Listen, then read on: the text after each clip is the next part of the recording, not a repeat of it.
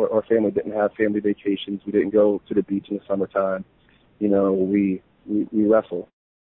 I don't think I did anything that no one can do, or else I wouldn't have done it.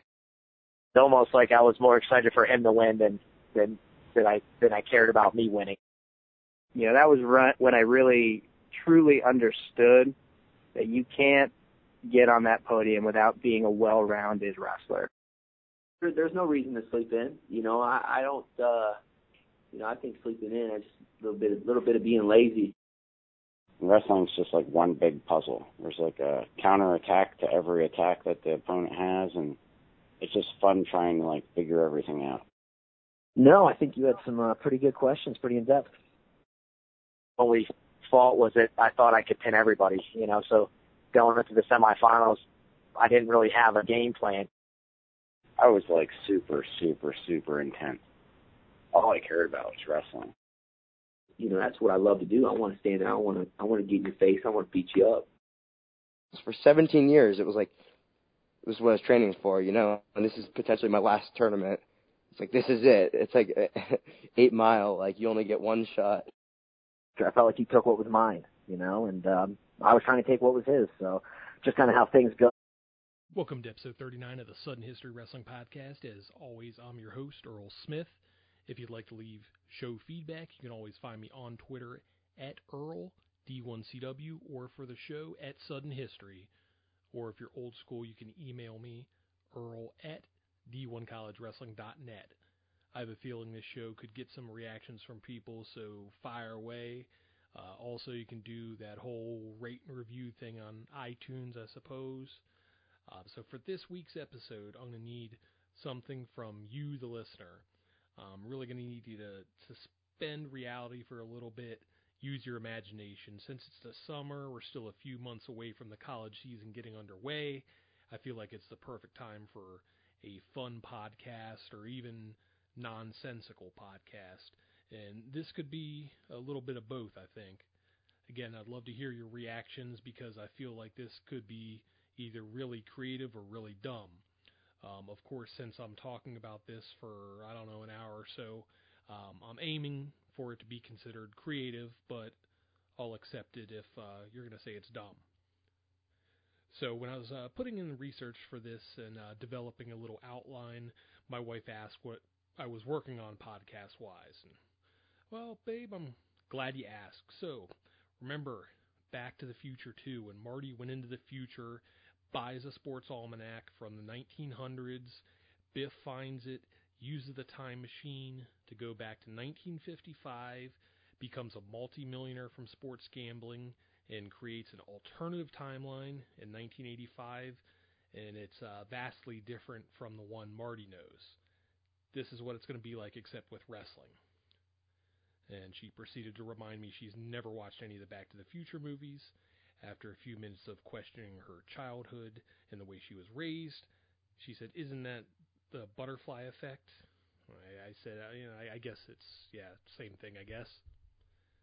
Well, this is the Back to the Future Part 2 / Butterfly Effect Wrestling Podcast. A couple of weeks ago, maybe even a month ago now, I did a podcast with the Inside Trip guys. I got the idea for this show when I was listening to the repeat of that show.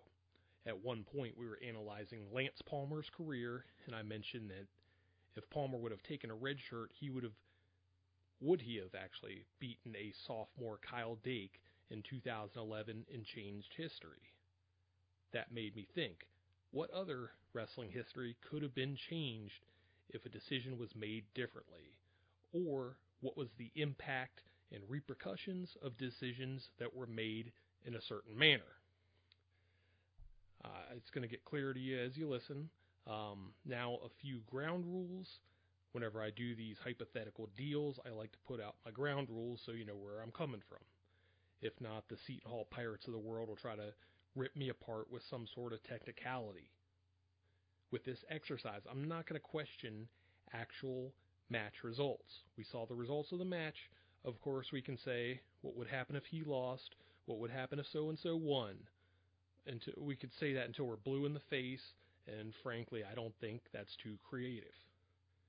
Since this whole idea was born questioning whether a possible opponent of Kyle Dake's could have kept him from making history and winning 4 NCAA titles, let's stay on that same train of thought. Now, it may seem like I'm beating up on Kyle Dake, but the truth is, especially early in his career, there were a few guys that he ended up never wrestling that could have disrupted his quest for 4 titles. Not his fault. You can only wrestle whomever lines up across from you, and being the competitor that he is, I'm sure he would have liked to meet some of these guys. Let's get into Dake's freshman year. The number 1 ranked wrestler entering the 2009-2010 season was Iowa State's Nick Gallick. Gallick was a 2-time All-American who had finished 3rd in 2009 and was the highest ranked returner at 141 pounds. You also had Reese Humphrey, but he was coming up from a 2nd place finish at 133. Early in the 2009-10 season, Gallick suffered what was called a deep thigh bruise. He tried to wrestle through it, and in his final match, the early season dual meet versus Iowa, he struggled but defeated Dan LeClaire. It was a pretty ugly match. You watched it, you could tell something was going on. You didn't know whether it was an injury or conditioning. Anyways, he was shut down after that match, hoped to get a 6th year of eligibility, which he did not get. Was he the caliber of wrestler to beat a freshman Kyle Dake? I think so. He was pretty well-rounded, not outstanding in any one position more than the other, but very good overall. Would he definitively beaten Dake? I can't really say that. Also during Dake's freshman year, a returning All-American Kellen Russell takes a red shirt. Russell was fresh off a 7th place finish as a sophomore, though he entered that tournament as the top seed and won the 2nd of his 4 Big Ten titles. At that point in time, Kellen had wins over the 2-time NCAA champ Jay Jaggers, among others. Russell was definitely an intriguing matchup for Dake, as they were both pretty similar. Russell was excellent defensively, could scramble with the best of them. I always thought he was actually an underrated scrambler. He didn't have that long, lanky body type that most people associate with scramblers, but he also didn't come out on the wrong side of too many scramble situations. He also had a remarkable record in overtime matches. All of these traits are pretty similar to Kyle Dake. Now let's take it a step farther with Kellen Russell. Kellen took off the 2010 season with the intentions of getting bigger and growing into a 149-pounder. Well, that didn't materialize like planned, and Russell ended up winning NCAA titles at 141 in 2011 and 2012. Well, what if Russell did bulk up enough to feel like he could compete at 149? Let's throw him into the mix at 149 with Dake, Frank Molinaro. Who knows what happens? Definitely not a shoe-in for Dake. Remember, that was the last year that Kyle lost in college, falling to Kevin LaValle in the EIWA finals. In my opinion, at that point in time, if they wrestled 10 times, I think Russell wins maybe 5 or 6 of them. Alright, I'm going to go off on a slight tangent for a second. If, in fact, Kellen Russell wrestles 49 in the 2011 season, does that prevent Eric Grajales from becoming one of the biggest punching bags in the history of the Mat.com message boards? Grajales was a redshirt freshman in 2011, and he ended up competing at 149 while Russell was at 141. Grajales was a more natural 141 at that point in time, so if he was competing immediately at 141, does he become competitive earlier? Maybe All-Americans as a freshman or sophomore, and saves himself years' worth of punishment on the message boards. So I mentioned this on the podcast with the Inside Trip guys. What about Lance Palmer? He never redshirted. If he takes a red shirt at some point, finishes his career in 2011, he certainly would have been a title contender, as he beat Molinaro twice in 2010. It's my opinion that Dake was probably better in all of the positions that Palmer was good in, and I didn't think Palmer was dynamic on his feet enough to take down Dake. But again, it'd really make things interesting. And one more relating to Kyle Dake's 4 NCAA titles. What if Darrion Caldwell never went rollerblading? Caldwell was fresh off one of the most incredible matches of my lifetime when he beat Brent Metcalf for the NCAA title in 2009. Well, Caldwell had a rollerblading accident, injures his shoulder, an injury that would never fully heal for the next 2 years. He redshirted the 2010 season, then attempted to finish his career in 2011. Darrion was undefeated in the top seed coming into the 2011 NCAAs. However, in a match versus Eric Grajales, well, hey, maybe if Russell's at 49, Grajales never wrestles Caldwell, but I don't think it mattered because his shoulder just wasn't right. I saw him at the ACCs that year. He looked fine, just not outstanding like he had been in the past. Anyhow, his shoulder was pulled out by Grajales, couldn't put it in enough time, doesn't continue in the tournament.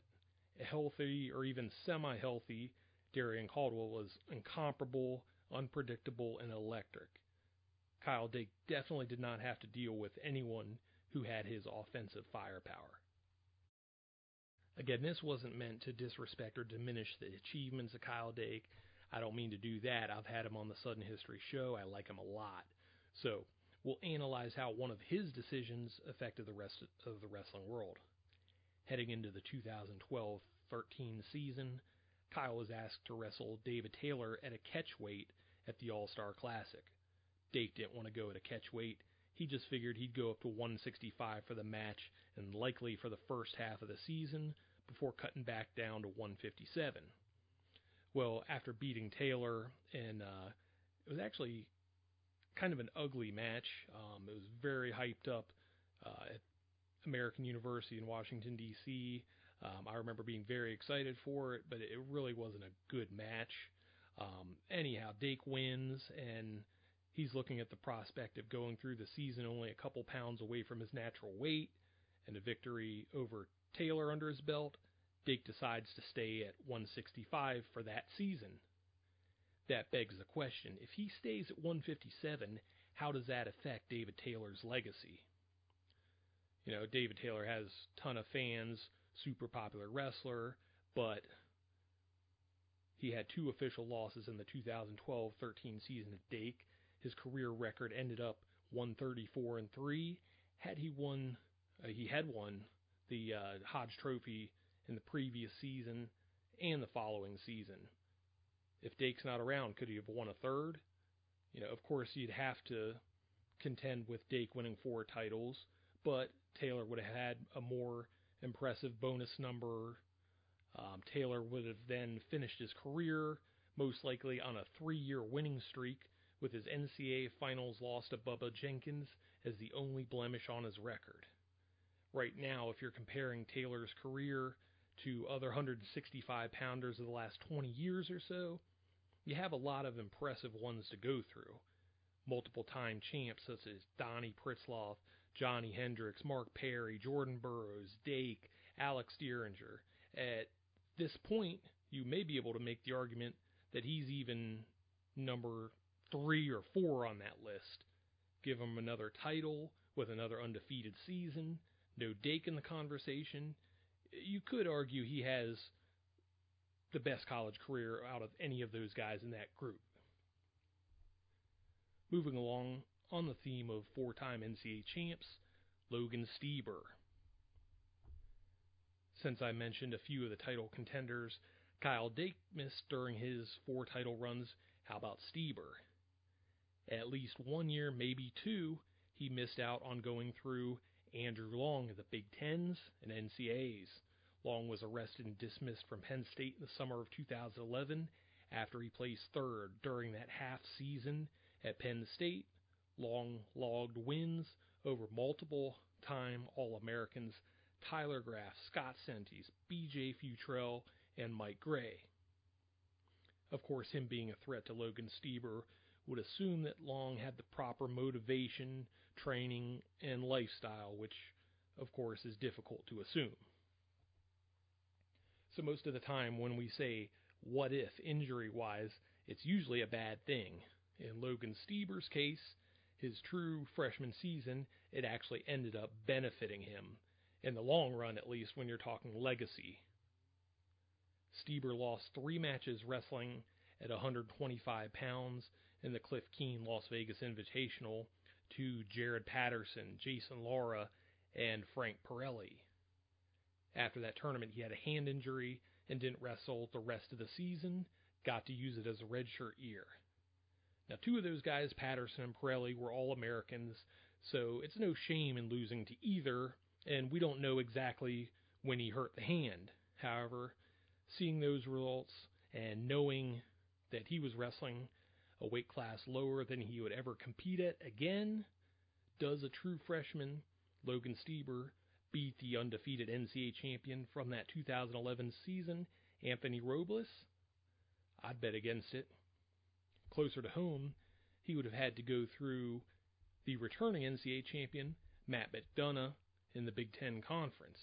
You also would have to contend with a senior Brandon Persine, who handed McDonough his only other loss of the season in the Midlands Finals. Of course, also on the Stieber subject, this one has been debated endlessly since 2012, but if Jordan Oliver is given a takedown at the end of the NCAA Finals match, it would have thrown a monkey wrench into the plans of becoming a 4-time NCAA champ, and then vaulted Oliver into a very exclusive 3-time NCAA Champions club. That horse has been beaten for the last 5+ years, so I don't even want to touch it too much. Okay, so staying in the Stieber family, let's move along to Logan's younger brother, Hunter. I don't want to make all of these what-ifs injury-related because we could talk all night about all of the guys who could have been great wrestlers if they didn't get hurt. Lots of these guys, though, get hurt early and never even get a chance to succeed.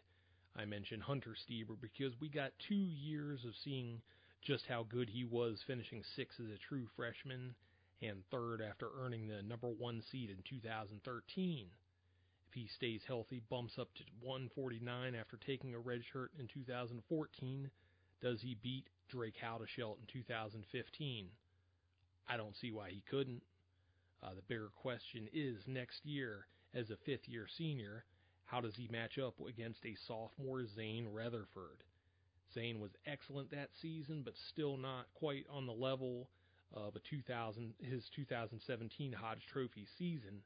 There's at least an argument to be made that a healthy Hunter stops Rutherford. Speaking of Zane Rutherford, a shout out to my man Brandon from the Inside Trip for this one. What happens if Rutherford does not compete as a true freshman, assuming he redshirts as competing at 149 in 2015, not Logan Stieber's weight class? Does he take the first step towards winning 4 NCAA titles? Again, the top 3 at that weight class were Haldeshelt, David Habit, and Jason Surtsis. An opponent that Rutherford's constantly linked to is Aaron Pico.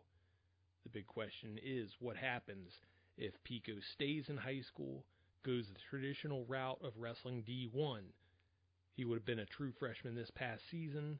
Pico has never lost to Zane. Would the 2017 folk-style version of Rutherford been able to handle Pico? Who would Pico even be wrestling for? We can only speculate. So let's stay in the Penn State family, look at a decision that was made this past season. Cale Sanderson brought true freshman Mark Hall out of redshirt later in the year than most freshmen typically do. Hall goes out and wins an NCAA title. In the semis, Hall beats fellow freshman undefeated Zahid Valencia in a controversial bout, though he still would have had to go through a tough Bo Jordan in the finals. It's not hard to imagine Zahid finishing off an undefeated freshman season with 1 chip under his belt. The exact importance of this decision in reference to Valencia still remains to be seen over the next few years, but it could be huge if he wins a couple more NCAA titles. Since I mentioned Cale Sanderson, let's move on to him. Now, I'm not going to do the whole what if he never left Iowa State deal. That seems too obvious to me. What if Cale Sanderson chose to compete internationally as long as Jordan Burroughs? That would have put him competing through the 2008 Olympics, possibly into 2009. In addition to racking up a bunch of medals during a otherwise lean period of time for USA Wrestling, how does it affect the coaching landscape for college wrestling? who knows if he wouldn't have got the Iowa State position after the 2006 season. It's doubtful that Penn State would have wanted to take a chance on the inexperienced Sanderson when the job opened up in 2009. If Cale wasn't an official coach at Iowa State with that great 2005 recruiting class that included NCAA champions Jake Varner and David Zabriskie signed on. I mean, the whole post-collegiate scene was much different at that time. Today, with all the RTCs being so prevalent, guys like Jordan Burroughs, Kyle Dake, David Taylor, Logan Stieber, Jordan Oliver, James Green, these guys can focus solely on wrestling. They don't have to coach if they don't want to. Some of these guys have been volunteer assistants for a year or two, but I think they probably found it best to just concentrate on their own career. Heck, Brett Metcalf finished his collegiate career in 2010 and is just becoming a college coach for the first time in 2017-18.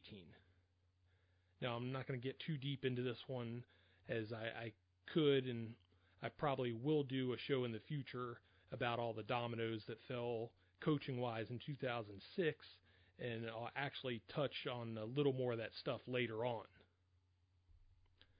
Let's stick with that same time period. Cornell, Ivy League wrestling. Over the years, Rob Cole has used the Ivy League gray shirt for some of his best wrestlers. Gabe Dean, Nashawn Garrett, Brian Robuto, Cam Simaz, Mac Lunas, Mike Gray.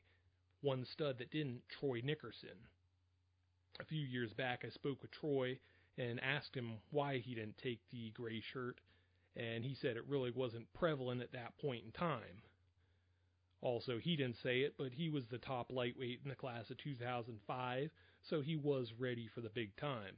However, let's imagine Troy does sit out the 2006 season. Well, who did he beat in the NCAA semis that year? None other than undefeated Nick Simmons, in a match that still blows my mind. Nickerson actually reversed Simmons for the deciding points. If there's no Troy Nickerson around, does Nick Simmons no longer qualify for my best non-NCAA champions of the 2000s list? Only if he would have gotten by Joe Dubuque in the finals, a guy that he split matches with over the course of his collegiate career. Another one, this is pretty well documented. I remember hearing about it at the time, and he also went through it in the My Name is Jordan documentary by Flo. What happens if Jordan Burroughs wrestled against South Dakota State? So early in the 2009-10 season, Jordan's grandfather passed away. He left the team to be with his family. When he returned, Burroughs tore up his knee against Steve Brown of Central Michigan, and the injury ended his 2010 season. Per NCAA rules, Jordan was able to take a medical redshirt because he had never redshirted previously. However, if Jordan would have competed in the South Dakota State duel, it would have made him ineligible for a redshirt due to competing in a higher percentage of his team's duels. Now let's take it a step further. If Jordan is a senior in 2010 who finishes his career either not competing due to injury or being a guy that tries to tough his way through it and is ultimately a shell of his former self, does he ever become the Jordan Burroughs that we know today? I mean, the dude he finished off a Hodge Trophy season 2011, rolls into making the world team, then winning a world title. I would argue that if his college career ends in 2010, he probably doesn't. Let's go back a year prior and talk about the Nebraska Cornhuskers in the 2008-2009 season. Would the Cornhuskers have won the NCAA championship if Paul Donahoe and Kenny Jordan don't pose for pictures on an adult website? Some of you guys may have forgot about that one. Donahoe was the 2007 NCAA champion. He also finished third the next season in 2008.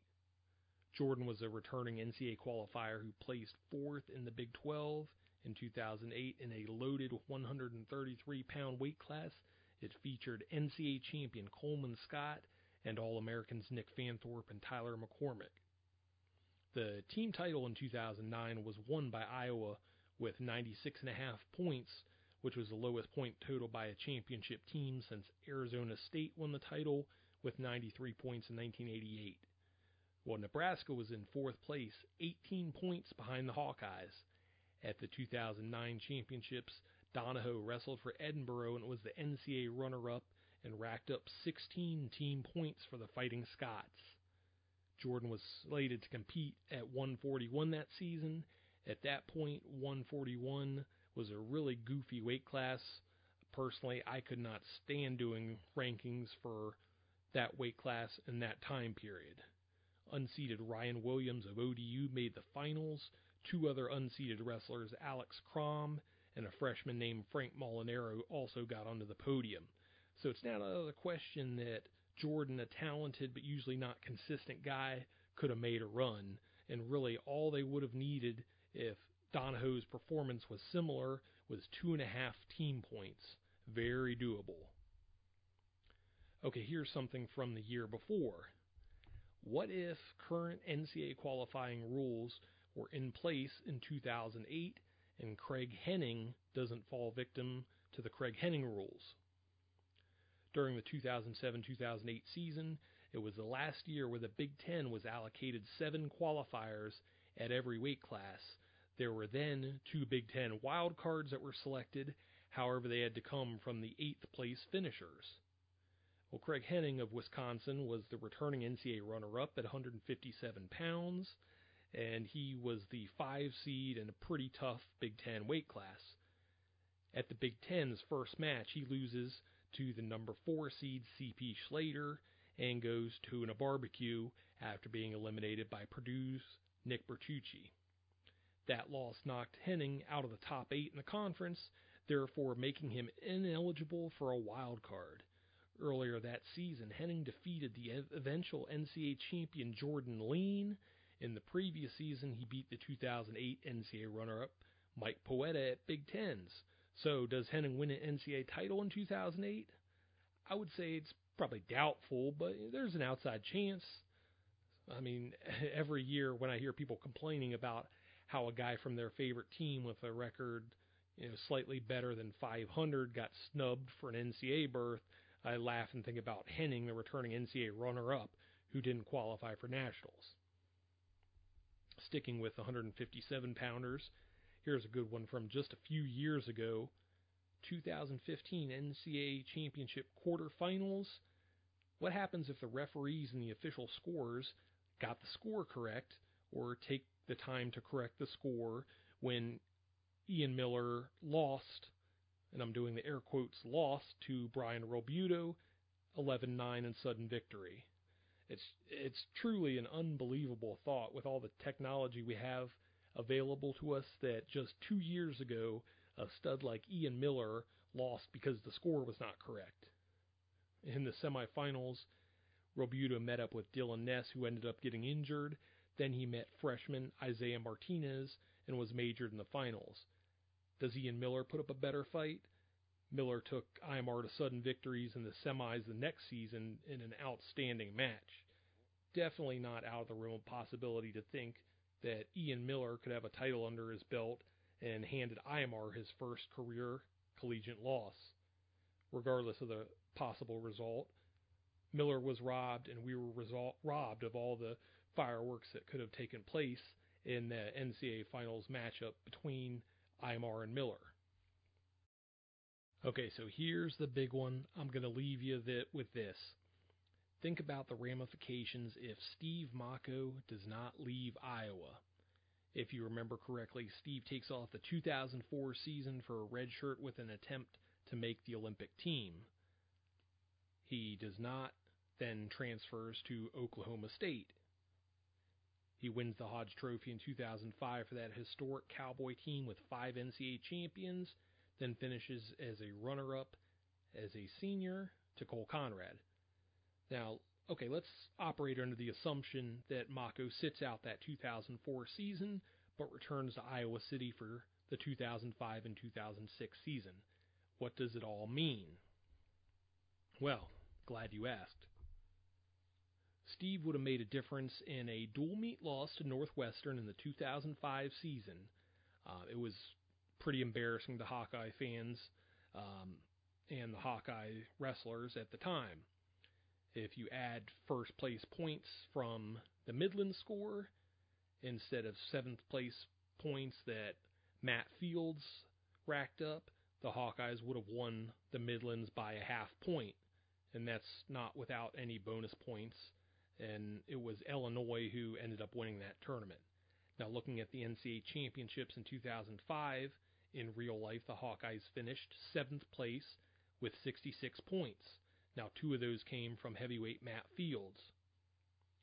Mako earned 23 team points for the Cowboys. If you were to add those 23 points onto Iowa's point total, take out Fields' 2 points, they would have had 87 points, good enough for 2nd place. Even without Mako's points, OSU still would have won by a healthy margin. Moving on to the 2006 season, with Mako in the lineup instead of against them, they actually would have upset the top-ranked Oklahoma State Cowboys. They also would have defeated Michigan in the national duels and possibly Michigan State. They actually beat Iowa that year. They could have beaten Michigan State if Mako were to pin. At the Big Tens, the Hawkeyes finished in 6th place with 86 points, despite getting nothing from the 285-pound weight class. Add in 2nd place points since Mako never beat Conrad that year, that would have put Iowa in 4th place. Not great by their standards, but much better in 6th place. Now, again, give Iowa 2nd place points at the NCAAs that season, in a weight class where they had no points, another 2nd place team finish. So in closing, does Iowa fire Jim Zaleski coming off back-to-back NCAA runner-up finishes, throw an extra couple dual meet wins, one over the top-ranked Cowboys, and another Midlands title? I guess they still could have, but that would have been pretty ballsy. Now, what are the implications that not firing Zaleski after the 2006 season have? Well, does Tom Brand start to have success at Virginia Tech with Brett Metcalf, Jay Borschel, and crew? Does Tom Brand take the Ohio State job? Because if you remember, the Ohio State job was what started to knock over all the dominoes that off-season. If Brands were to have taken the Ohio State job, how long is Tom Ryan at Hofstra? Who takes the Oregon State job that Zaleski took and is still at? If Brands were to have success and elevates the status of the Virginia Tech program, does Kevin Dresser ever come into the picture? Dresser ended up having a great career at Virginia Tech, but he was considered a high school coach at the time and was kind of in the right place, right time for Tech. If Kevin Dresser's not in the picture and doesn't hire Tony Roby as his top assistant from Binghamton, how long is Tony Roby at Binghamton? If Roby has a long tenure there, do we even find out who Pat Papalizio is? So, all right, that's it. I'm going to call it quits from here. I could probably go forever down that rabbit hole. But again, let me know what you think about this one. And before I go, I'm going to remind you to check in on the Matt Talk Podcast Network. There's all sorts of stuff up there now. Coincidentally, it all revolves around wrestling. Speaking of coincidences, I've got a sweet Matt Talk shirt on right now from Compound Wrestling as I'm recording this. Hopefully it's brought out my inner Jason Bryant for this show. Also, I wanted to give a shout out to all of our Junior World Team members. Each team had a champion, which I believe is the first time that we've had that happen all in the same year. So we've got a bright future internationally, and I'm even more fired up than before for the seniors who will compete in a few weeks. So after all this, my head's spinning a little bit. That's all I've got time for tonight. How the hell do I get off this stage?